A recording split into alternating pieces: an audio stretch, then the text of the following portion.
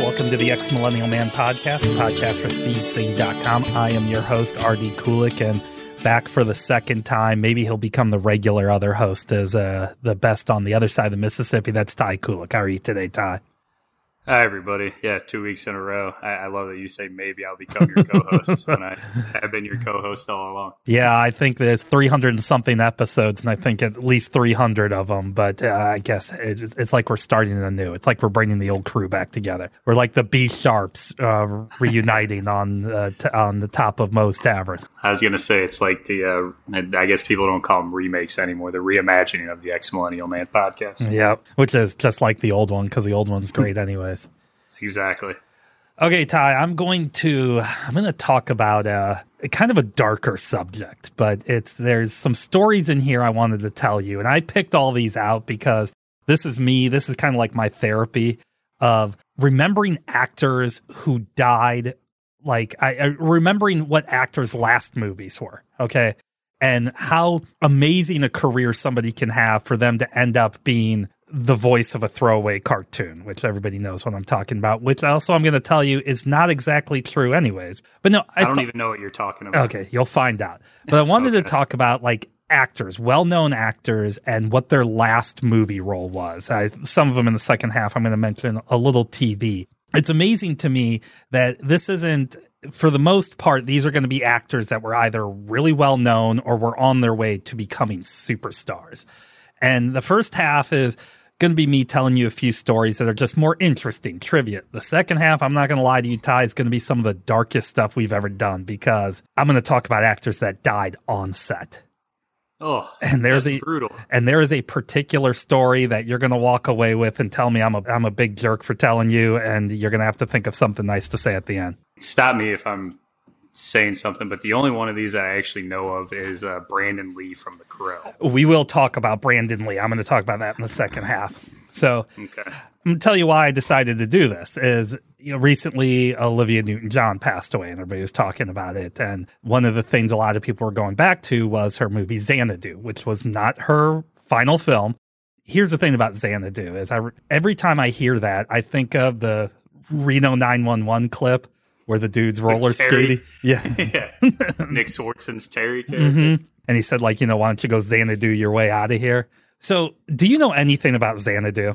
No, I know that it's like, I think it takes place in the future, and I know the song Xanadu, but I often get it mixed up with Waterloo when I'm singing it. And I know Olivia Newton-John's in it, but I couldn't tell you what it's about, when it came out. Even if it is futuristic or not, I truly have no idea. Okay, so I remember seeing Xanadu in college, not thinking much of it. It's widely known as a terrible film. Okay, a lot of people say it gets listed a lot of times as one of the worst movies ever made. But there's been this especially after the death of Olivia Newton-John, some people are kind of been revisiting it. Another podcast, one I listened to, 1-900 Hot Dog, which is basically old Cracked. If you liked Crack when the old guys were there, that's basically what this is. And this is about a year ago, they did an episode where they watched Xanadu, and all of them talked about how, it's actually not as terrible as people make it out to be. So, Ty, I watched Xanadu. And recently? I watched when you were in college? No, I watched it just this last weekend. Okay. And I told you I've already gotten into my vinyl. I've got my comic books. Now I'm buying Blu-rays and 4Ks. The first thing I'll tell you about Xanadu on Blu-ray looks amazing. I mean, it looks gorgeous. I got whatchamacallit, Streets of Fire on 4K, and it looks terrible. Or on a Blu-ray. But this looks really good. And Xanadu, very quickly, Ty, is basically about a painter who doesn't like what he's doing because he's painting for money or something. And all the old Greek muses get awoken, and Olivia Newton-John is one of them. And they fall in love, and I know it's not making a lot of sense yet, and it will make even less sense as I go on. And also, it's awakened, just so people don't yell at you for improper grammar. Thank you, yes. And so there's a lot of roller skating in it. Okay. About a third of the way through the movie, the main actor who is in the movie The Warriors, the main actor sees Gene Kelly, legendary singer, dancer, Hollywood legend Gene Kelly, playing somebody, just sitting on the beach playing the clarinet. Okay. They decide to become friends, and Gene Kelly and this other guy decide they're going to reopen a club, and they're going to call it Xanadu. And there's a lot of roller skating. I think I might have mentioned that already. Yeah. It doesn't take place in the future, then? No. I was wrong about that? Okay. No. It is widely known. People hate the movie but love the soundtrack. And it's Electric Light Orchestra did a lot of the music along with Olivia Newton-John. There's some very songs like Xanadu and a couple of other songs that are extremely famous songs. But the movie's also known for being Gene Kelly's last film. Now, again, this guy, Hollywood legend, all right? Just one of the most widely, Singing in the Rain. I mean, just one of the most widely known great entertainers of like the 1950s and 60s. And I'm going to tell you something about Xanadu, Ty. He's great in this movie. I mean, is he dancing at all? He does some dancing. He is great, but he's genuinely a good actor. The problem with Xanadu is the lead actor. He's not very good. But Gene Kelly is honestly great, and they stick him on roller skates at one point that he looks way uncomfortable with. But the thing is, this incredible career for his last movie to be this flop, and the story I always heard was that he had cancer and da-da-da. No, that's not true at all. This movie came out in 1980, and he died in 1996. Oh. The reason why this was his last movie is he was fed up with Hollywood after it and retired from acting. Good for him. I mean, good for him. If he was fed up, when you're done, you're done. I suppose. Yeah, that's what I mean. Hollywood. It's famously. I didn't do the research. I think it was his last movie, but famously also Sean Connery. He turned down The Matrix. He turned down Lord of the Rings to play Gandalf, so he could do the movie League of Extraordinary Gentlemen. You know what I call that movie whenever we used to see the previews for it? The League of Extraordinarily Old Gentlemen, if people are wondering what I called it. Yes. When it came out. I never heard of that until the Sean Connery thing. But no, Gene Kelly just said, that's it. I'm not doing this crap anymore. Well, and it's almost better to step away if like you do something like, again, I've never seen Xanadu, so I don't know. I can't speak from experience or whatever, but if you know something's not good that you're in and you're just fed up with it, why continue to make, and I understand that like character actors need to work or whatnot, but Gene Kelly was not a character actor. No. I'm sure he was fine in that department. So good for him for walking away. No, and there was a couple of kind of movies that came out that were clips of old Hollywood movies called That's Entertainment. And Gene Kelly was in a lot of those. Those came out after Xanadu, but that was his first role, his first credited role. I just did not know until literally about an hour ago that he died 17 years later or 16 years later. So, I mean, to put it in sports terms, you can walk away and have everybody miss you and be befuddled like Calvin Johnson and Barry Sanders, or you can stick around too long like Carmelo Anthony, or may he rest in peace, Kobe Bryant.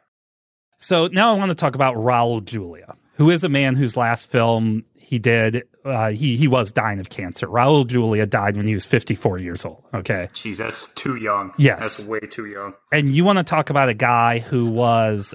I mean, if he was still alive today, he'd be getting Lifetime Achievement Awards just based off of his work by the time he died. He was an incredible actor, stage actor. He won some Tony Awards.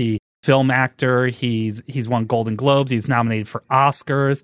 I mean, he had just a murderer's row of films that were incredibly good. And I know I'm going to say this guy's name wrong, but the guy that plays Fredo in the Godfather movies, John Cazale. Our mom would know. Yeah, she would know. Here's another guy. He only ever did 5 movies. All 5 movies nominated for Best Picture. But another guy that died of cancer, died fairly young.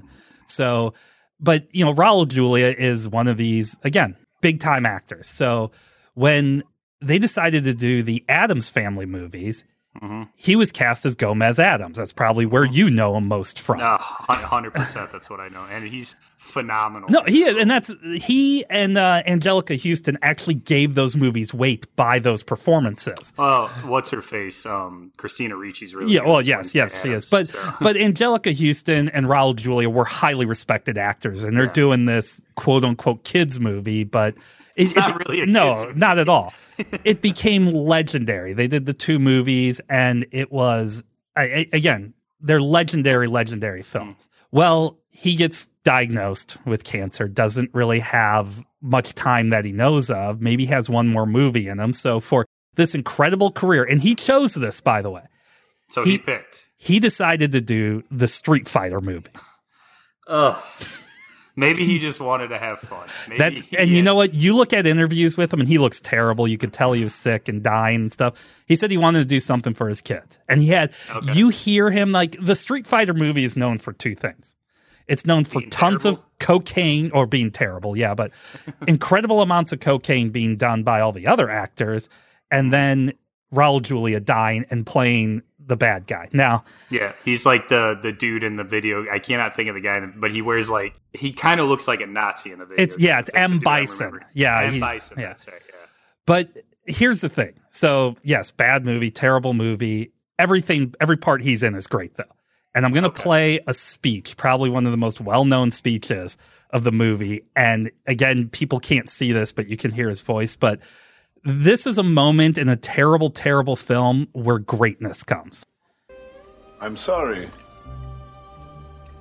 I don't remember any of it. You don't remember?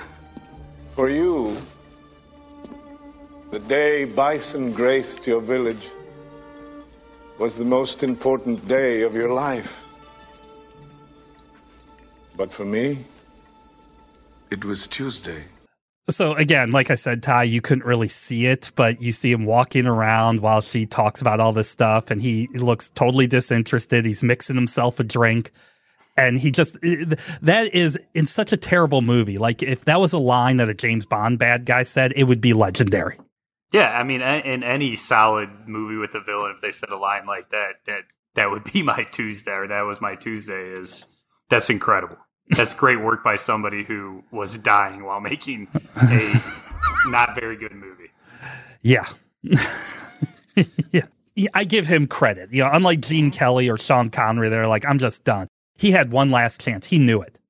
And he made something for his kids. Like, that's cool too, I played Street Fighter as a kid. I'm sure his kids are roughly my age or so, or maybe younger than me, because I'm going to be 40. But still, that's pretty cool that he did something like that for his kids. Again, it's his last movie. He wants to have fun. And here's the thing about Raul Julia that I obviously don't know what he's thinking, but I always respect.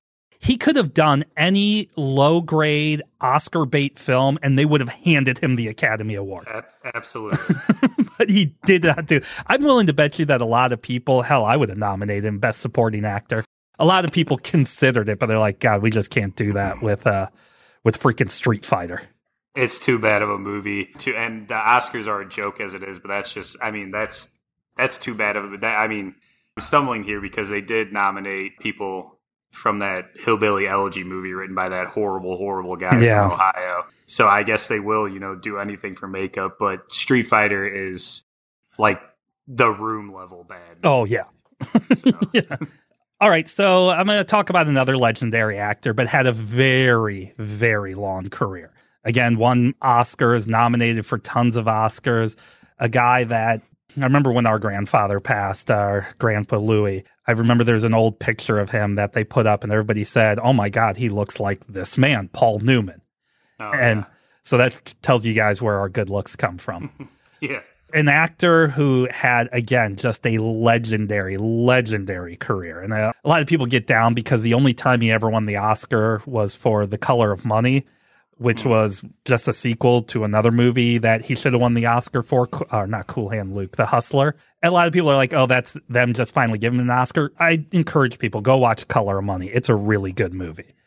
But I also like, real quick too, Paul Newman. I've seen plenty of his movies, but I go to The Simpsons all the time where Marge is, daydreaming about the brawny guy. Mm-hmm. And Homer looks at Mama Celeste and she's like, if you touch me, I cut you. And then he looks at Paul Newman's salad dressing and Paul Newman says, I said no to so-and-so an actor. So the answer is going to be no for you too.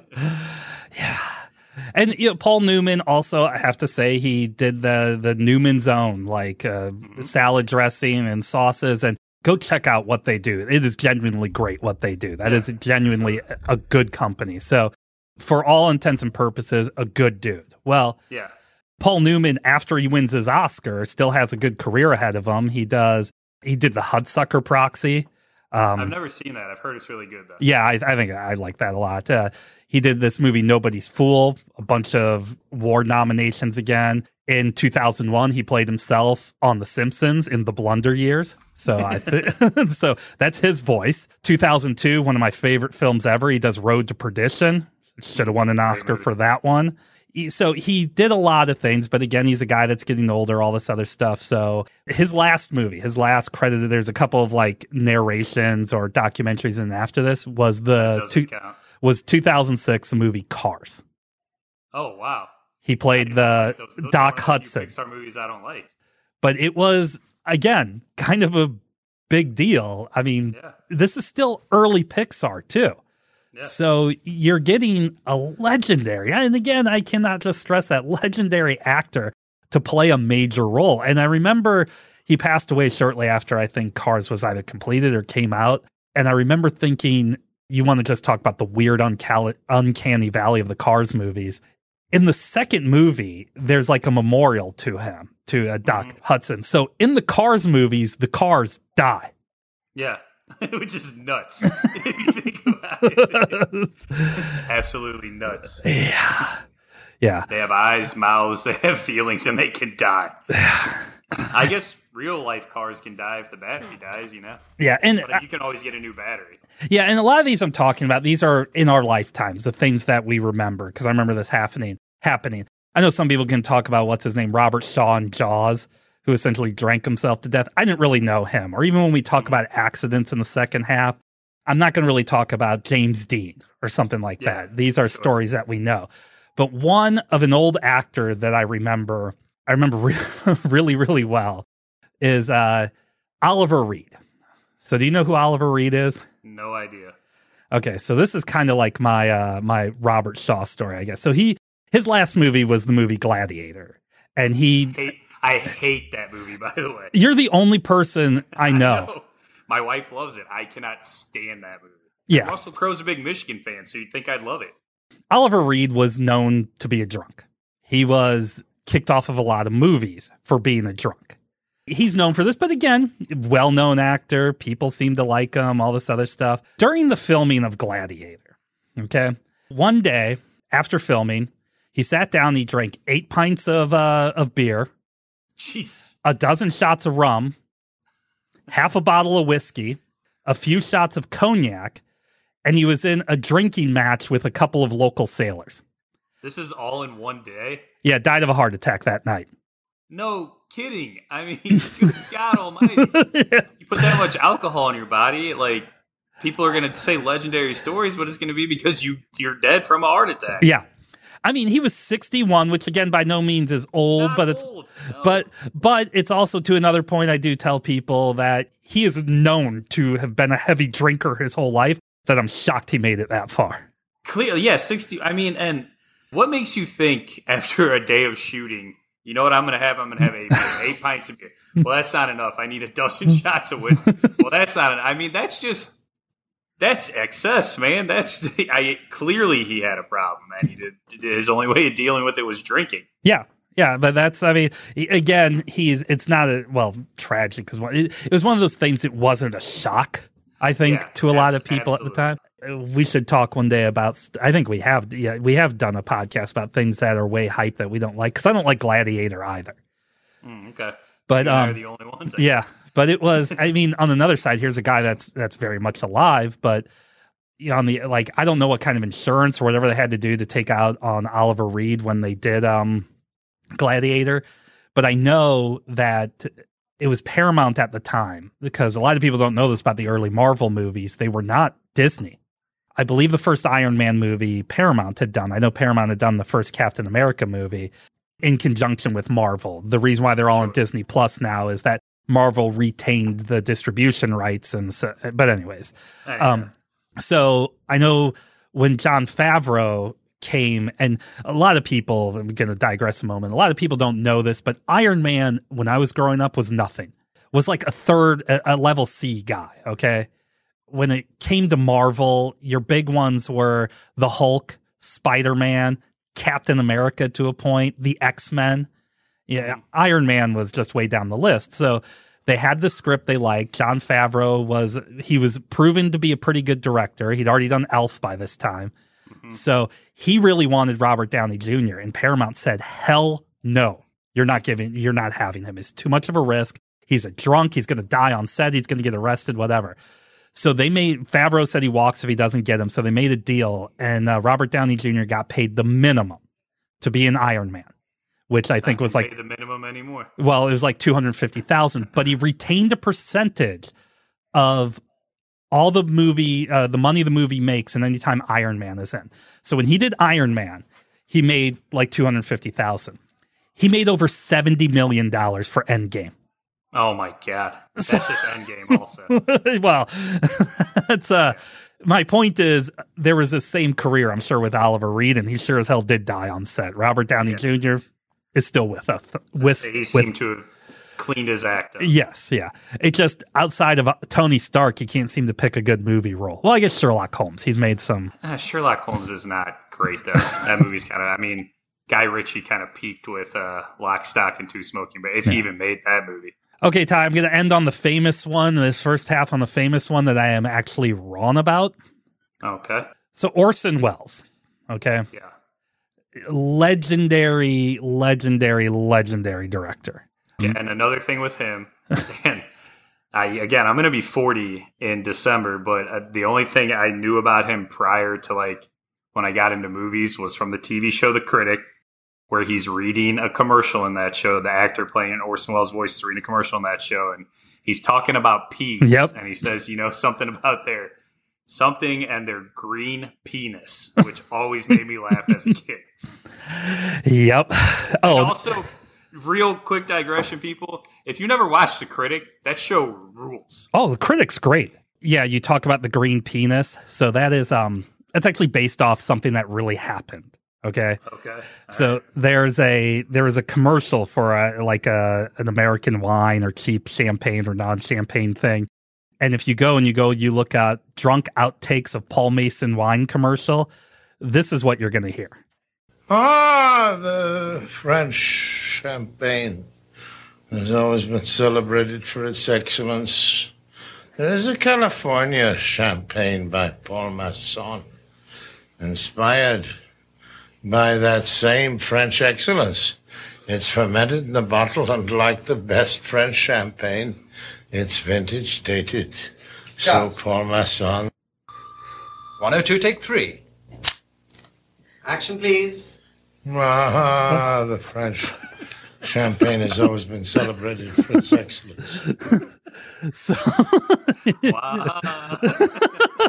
And if you watch Where's Orson Welles from? he's American, I believe. Sounds English. But he was born in Kenosha, Wisconsin. Oh, jeez, he doesn't sound like he's in Wisconsin. Wisconsin. But this is late Orson Welles, and if you watch those outtakes, there's these two actors, this guy and this girl, and man, are they pros. They're doing their best, while Orson Welles is just drunk and going, the French. Yeah, to say that third take is, before he even gets into that. So, obviously, Orson Welles, at 25 years old, makes Citizen Kane. That's another unpopular thing to me. I get it. I understand why it's important. That movie is mad boring. Now, I told this to my son the other day because we were like, what's the best Mario game ever? And I'm like, the best one's Odyssey. But most people will say, I even say, no, the best is Odyssey. But what's the most important?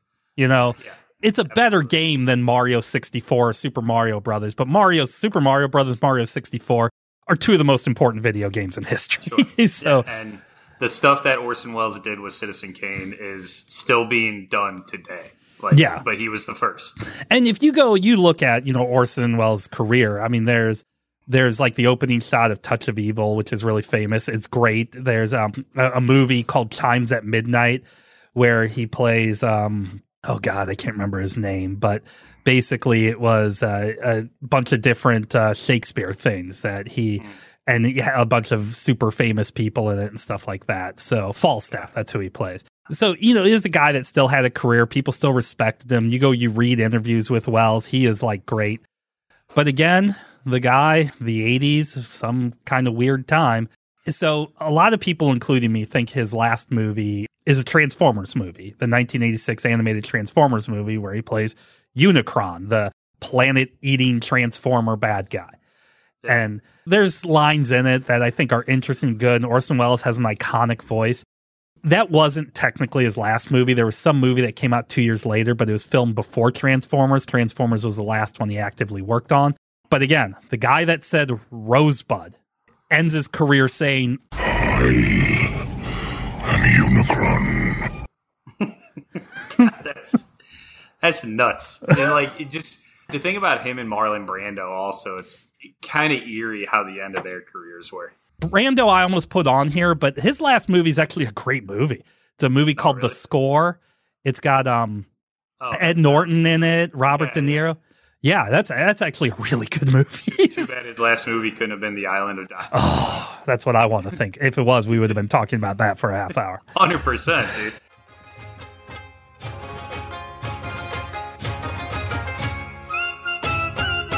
Hello all, this is RD, and I want to take a minute here just to talk to you about how you can support this great podcast, the Ex-Millennial Man Podcast, all the work we do on SeedSync.com, and especially all the hard work that Ty does bringing you the sports knowledge and the pop culture knowledge that you just so deeply want, and how you can support me bringing you all the political knowledge that you definitely do not want. We have a Patreon. You can go to patreon.com and look up the Ex-Millennial Man Podcast. And for just $5 a month, guys, we're going to continue to be able to give you all this great content, give you the things that we are also craving, that we know we need. And then in addition to that, we're going to be launching a Patreon-only podcast called the Ex-Millennial Man Political Report, where we're going to go through kind of more of a deep dive on my personal thoughts and other people's thoughts on what's going on politically around our country. That way we can keep the Ex-Millennial Man as your place where you're going to go to find out all the most important things. Guys, we created this, Ty and I did, because me being from Generation X and he being a millennial,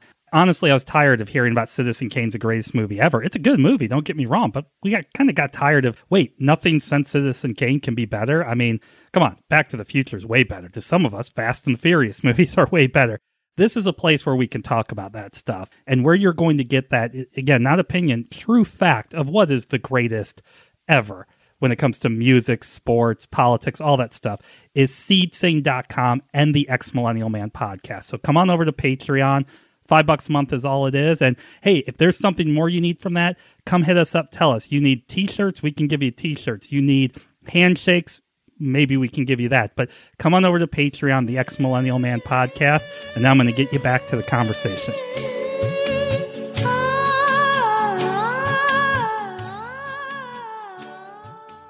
Okay, Ty, so like I said, this is going to be some kind of shocking, some kind of sad stories. And like the last one is, if you have never heard this story, you're going to just be like, what in the holy hell? And I'm going to make you hate a director you never knew you were supposed to hate. Michael Bay, because I already despise him. Oh, no.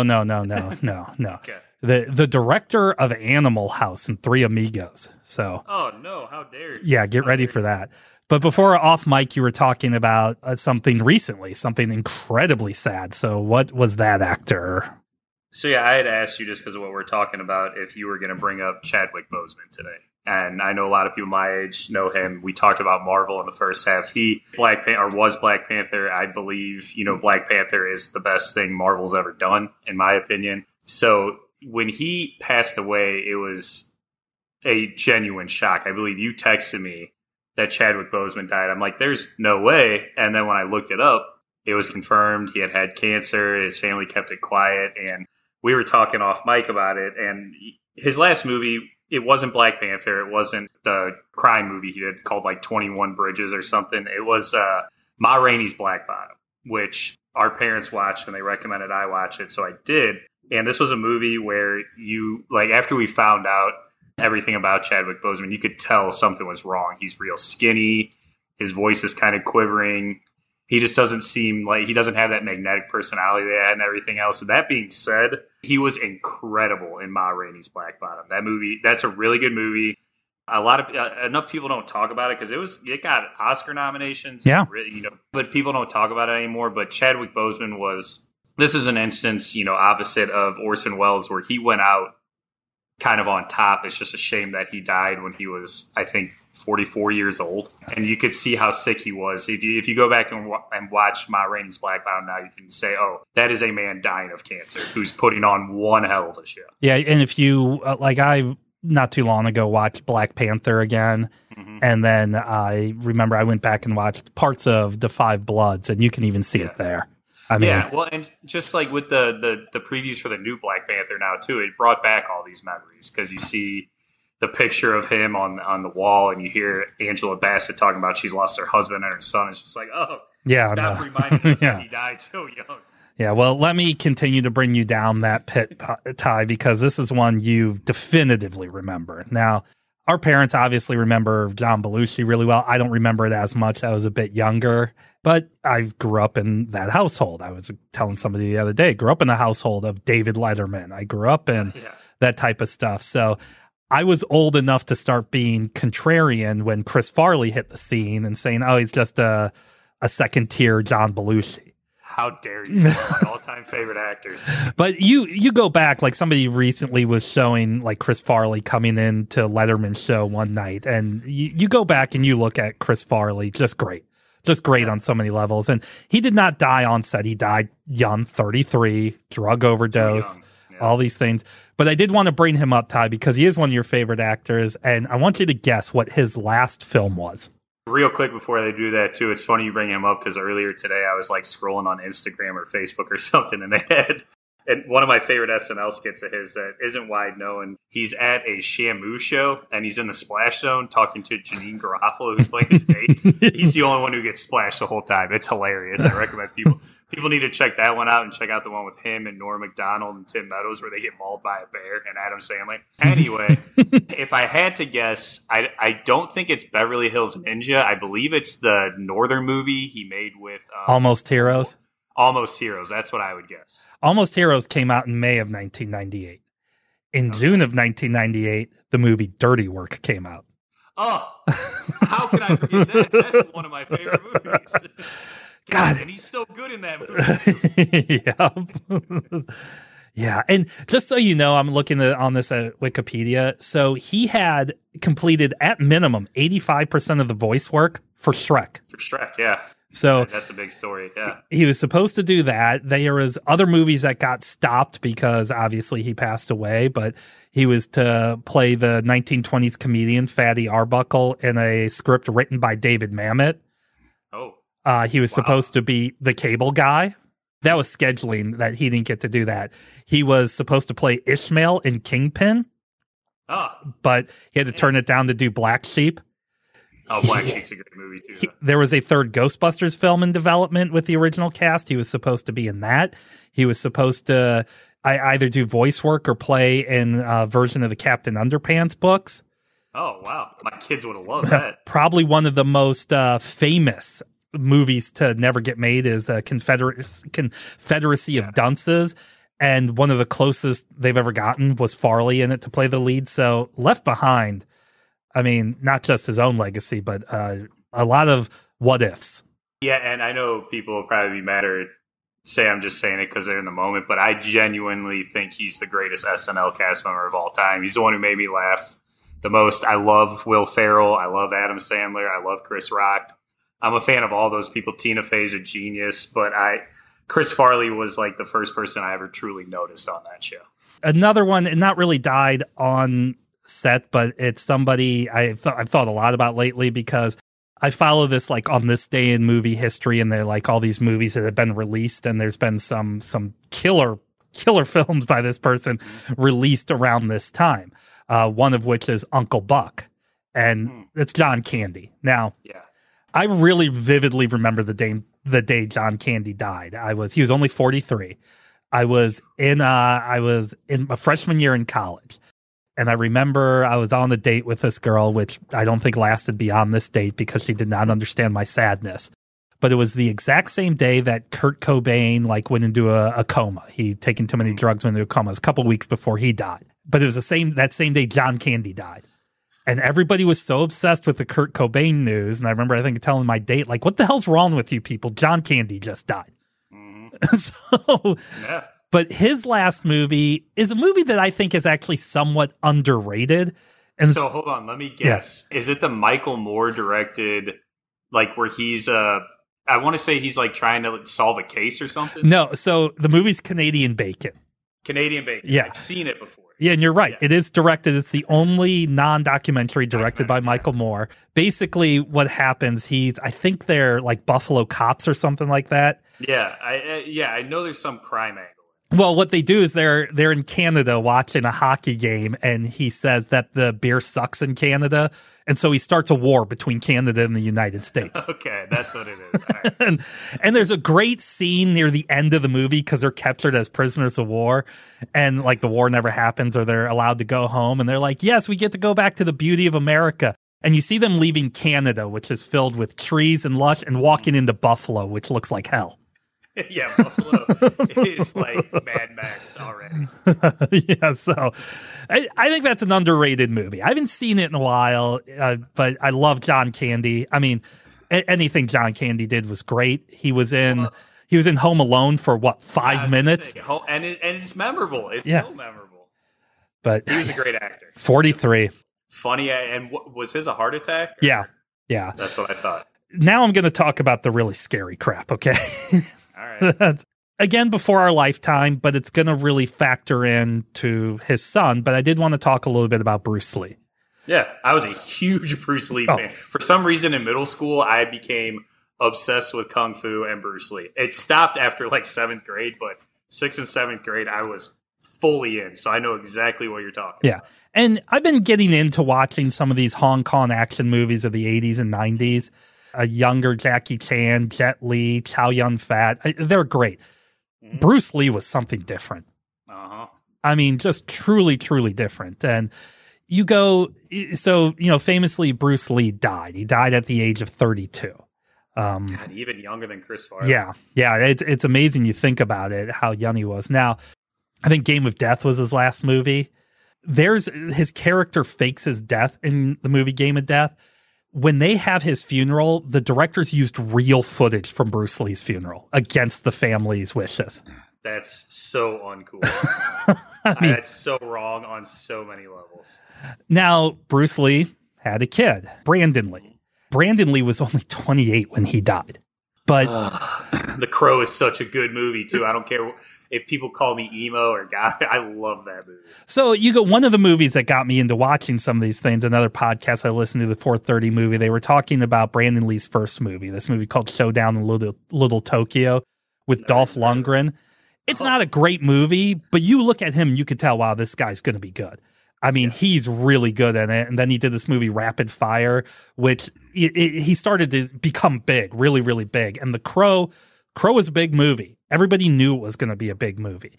You had Alex Proyas. I think it was his first movie directing, but it was at a time when they were making movies out of like these graphic novels. This was one everybody was looking forward to. All the early reviews and everything coming out, really, really good. And scene where just a prop gun and something got lodged in there, shot him in the stomach, and he died. Yeah. I mean, it's crazy how get the parallels from that movie Rust that is being filmed right now that has all the stuff around it. And you would think that people would learn their lesson and like, why do they always have to have guns that look so realistic now and stuff? But Brandon Lee was 28, like you said, 28. He had his entire life ahead of him. He was going to be a super duper megastar, and it's just so upsetting that his dad died so young and he died so young, and like who knows what. I mean, they could both still be alive today. Yeah, absolutely. It is unreal.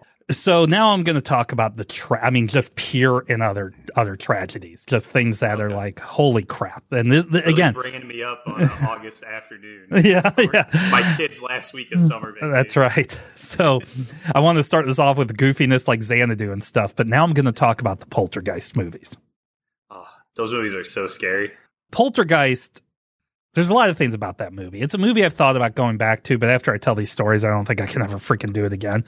There's certain movies I've seen once before and I will never see again. I think we've done a podcast on that, and The Shining's one of those. Poltergeist is another one of those movies. Poltergeist, there's a scene in the movie where the whole idea is they built this planned community on top of an Indian reservation or Indian burial ground, and they're coming back, and there's a scene where Joe Beth Williams, the wife, like slips. Craig T. Nelson, the coach, he was the husband, but she slips into the pool, and it's raining, and there's all these skeletons in there grabbing onto her. Ugh. Those were real freaking skeletons.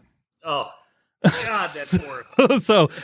So this movie is cursed. Okay, now their oldest daughter is named by an actress named Dominique Dunne.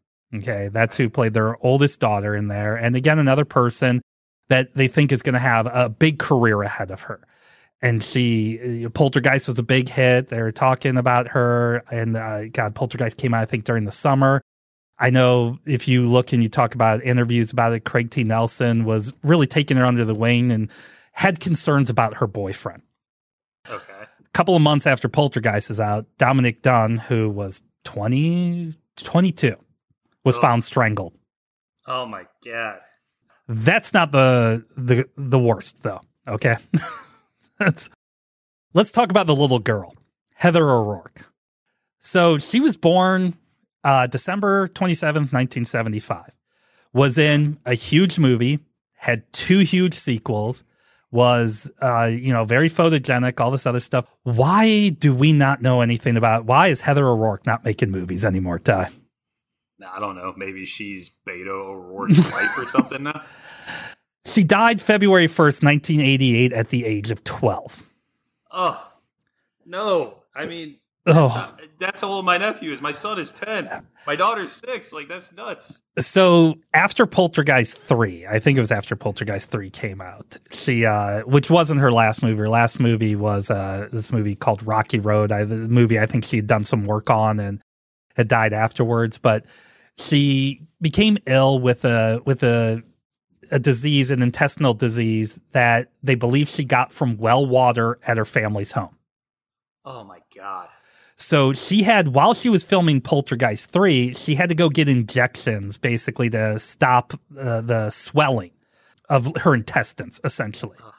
And she is a young girl, young movie star. And, these were steroid injections. When I was 12, I'd have steroids. You get puffy, your face gets big. And she didn't seem to like what was going on. Well, they don't know if she skipped anything. They don't know what happened, but she started shortly afterwards. She'd have like these flu-like symptoms. She fell at her home. They rushed her to the hospital. 12. She had a heart attack. They brought her back, had another heart attack, and then died. Jesus, that's horrible. I mean, Poltergeist 3. Sorry, Poltergeist 3 was her last movie that went out. But that's horrible. Absolutely tragic. And now I'm going to tell you the worst. Oh, well, okay. And if you've never heard this story, you're never going to forget this story. All right. Okay. Maybe I haven't heard this story for a reason. The Twilight Zone movie. They made a movie off the Twilight Zone? Yeah.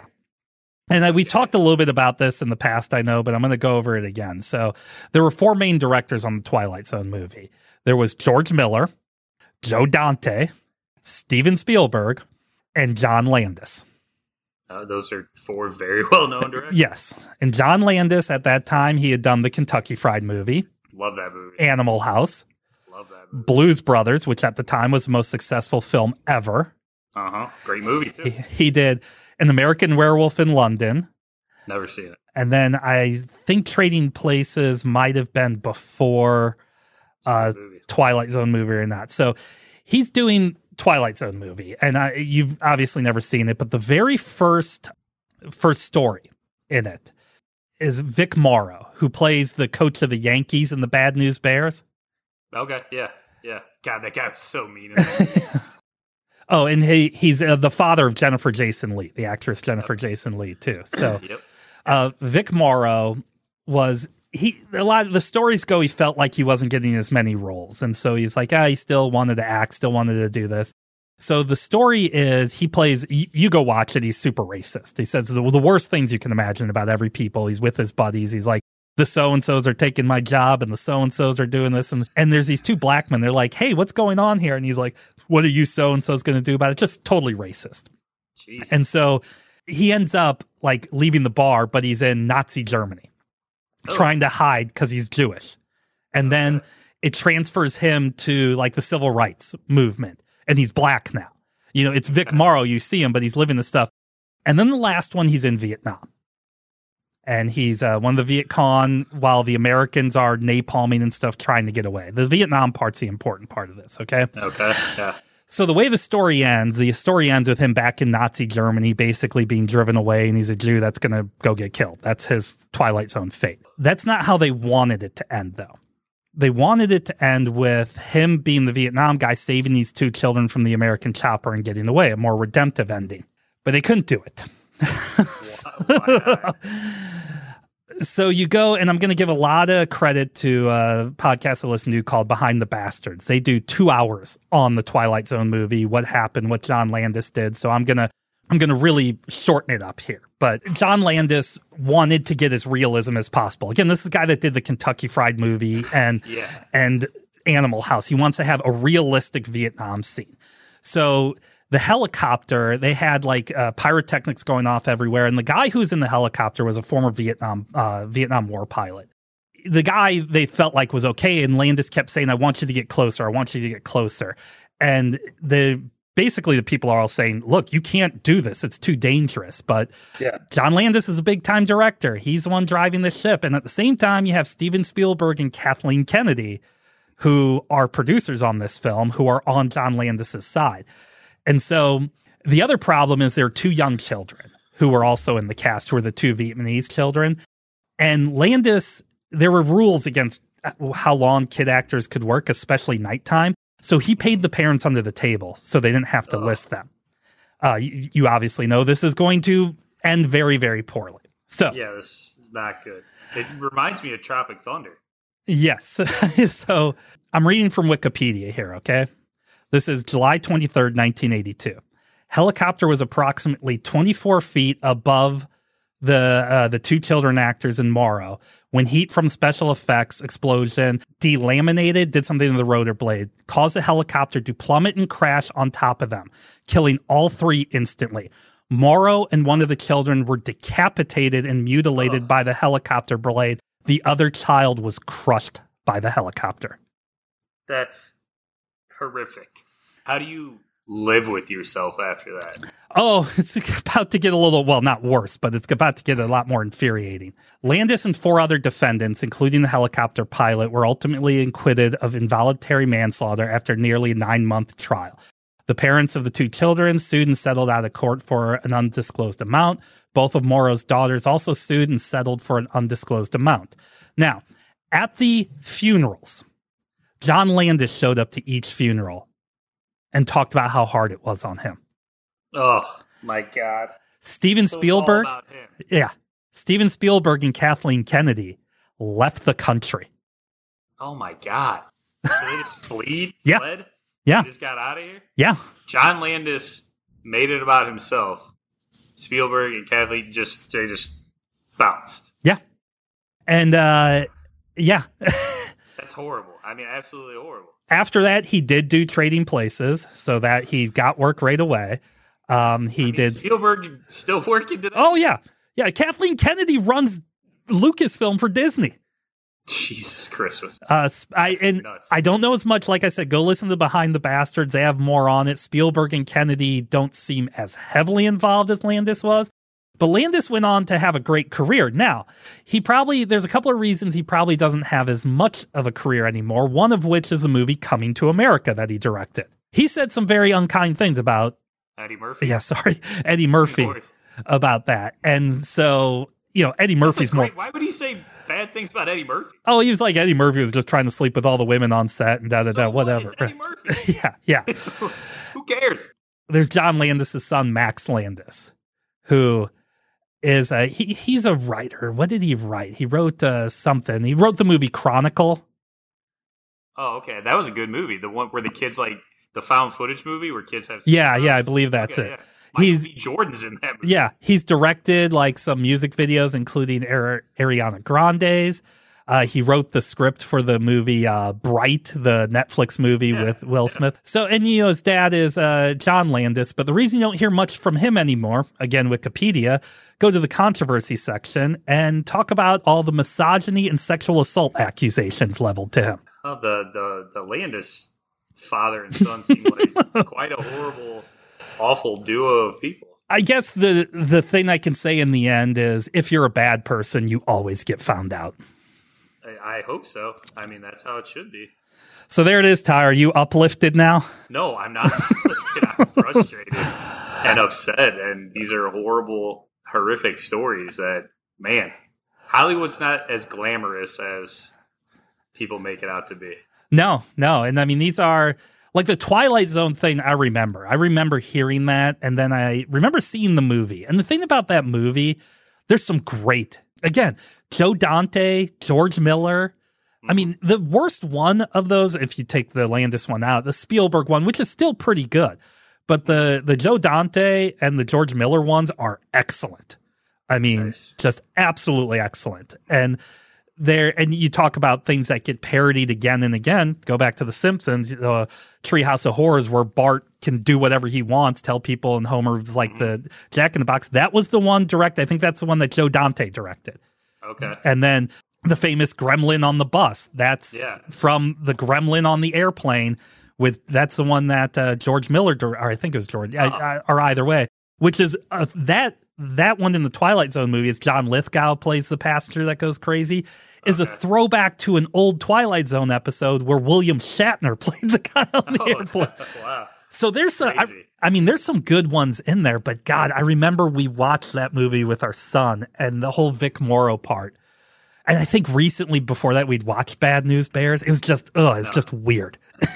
He's so mean in Bad News Bears also. I mean, he's mean to his own kid, but because his kid threw at somebody. Yeah. Still, yeah. He's a mean dude. Oh, no, yeah.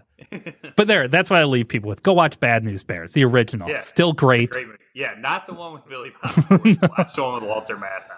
And I mean, there was a couple of others, but most of them like TV, like John Ritter. He died of a heart attack while he's doing TV, but his last movie was Bad Santa. Great movie, great role in that too. Yeah, I mean, not bad Bernie with Mac that. Also. Oh yeah, yeah, that's right. Yeah, for some reason, I don't think that was Bernie Mac. Had a few other movies after that. I'm just saying that he's another one who died. Yeah, young and he died. So there. Well, Ty, if somebody needs to find you to uplift your spirits, where are they going to find you? Please do. You can find me on Facebook and Instagram, Ty Kulik, TYKULIK, all lowercase. More importantly, come read my stuff at SeedSing, SEEDSING.com. Football season's right around the corner. I'm doing my massive countdown that I do every year. I love writing these blogs because it just means football's right there. Check it out, SeedSing, SEEDSING.com.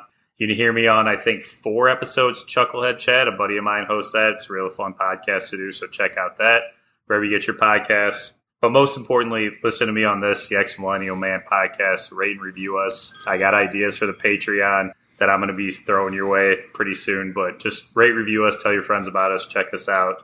And as always, Black Lives Matter. Yeah, we repeat all that. Ex-Millennial Man, SeedSing, all that other good stuff. Sorry, I just got told that like the Phillies are the first team to ever lose 10,000 games. I was like, oh, okay. What the? Anyway, so yeah, make sure you do all of that. And I promise we'll come back with more uplifting stuff. Like you said, football's coming up. And for the I don't know how uplifting that is, but you have a good team in your own. I was about to say, for the first time in my Ohio life, and definitely the first time in this podcast life, I'm going to not go into the Bengals season talking about how the Bengals are going to suck. So, which they'll probably go like 5-12 or whatever. Did Joe Burrow just have like his appendix removed or something? Yeah, but he's back out there slinging.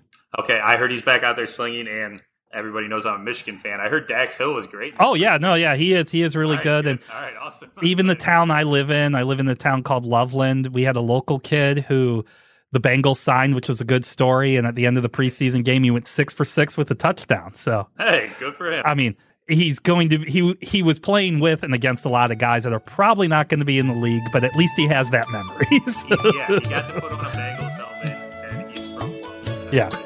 Yeah, so that was pretty cool. But all right, with that, Ty, I'll talk to you next time.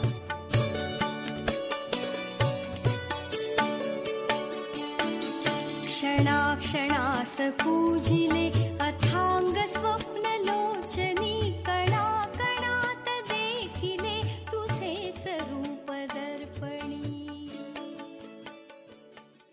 The Ex-Millennial Man podcast is a production of SeedSing.com.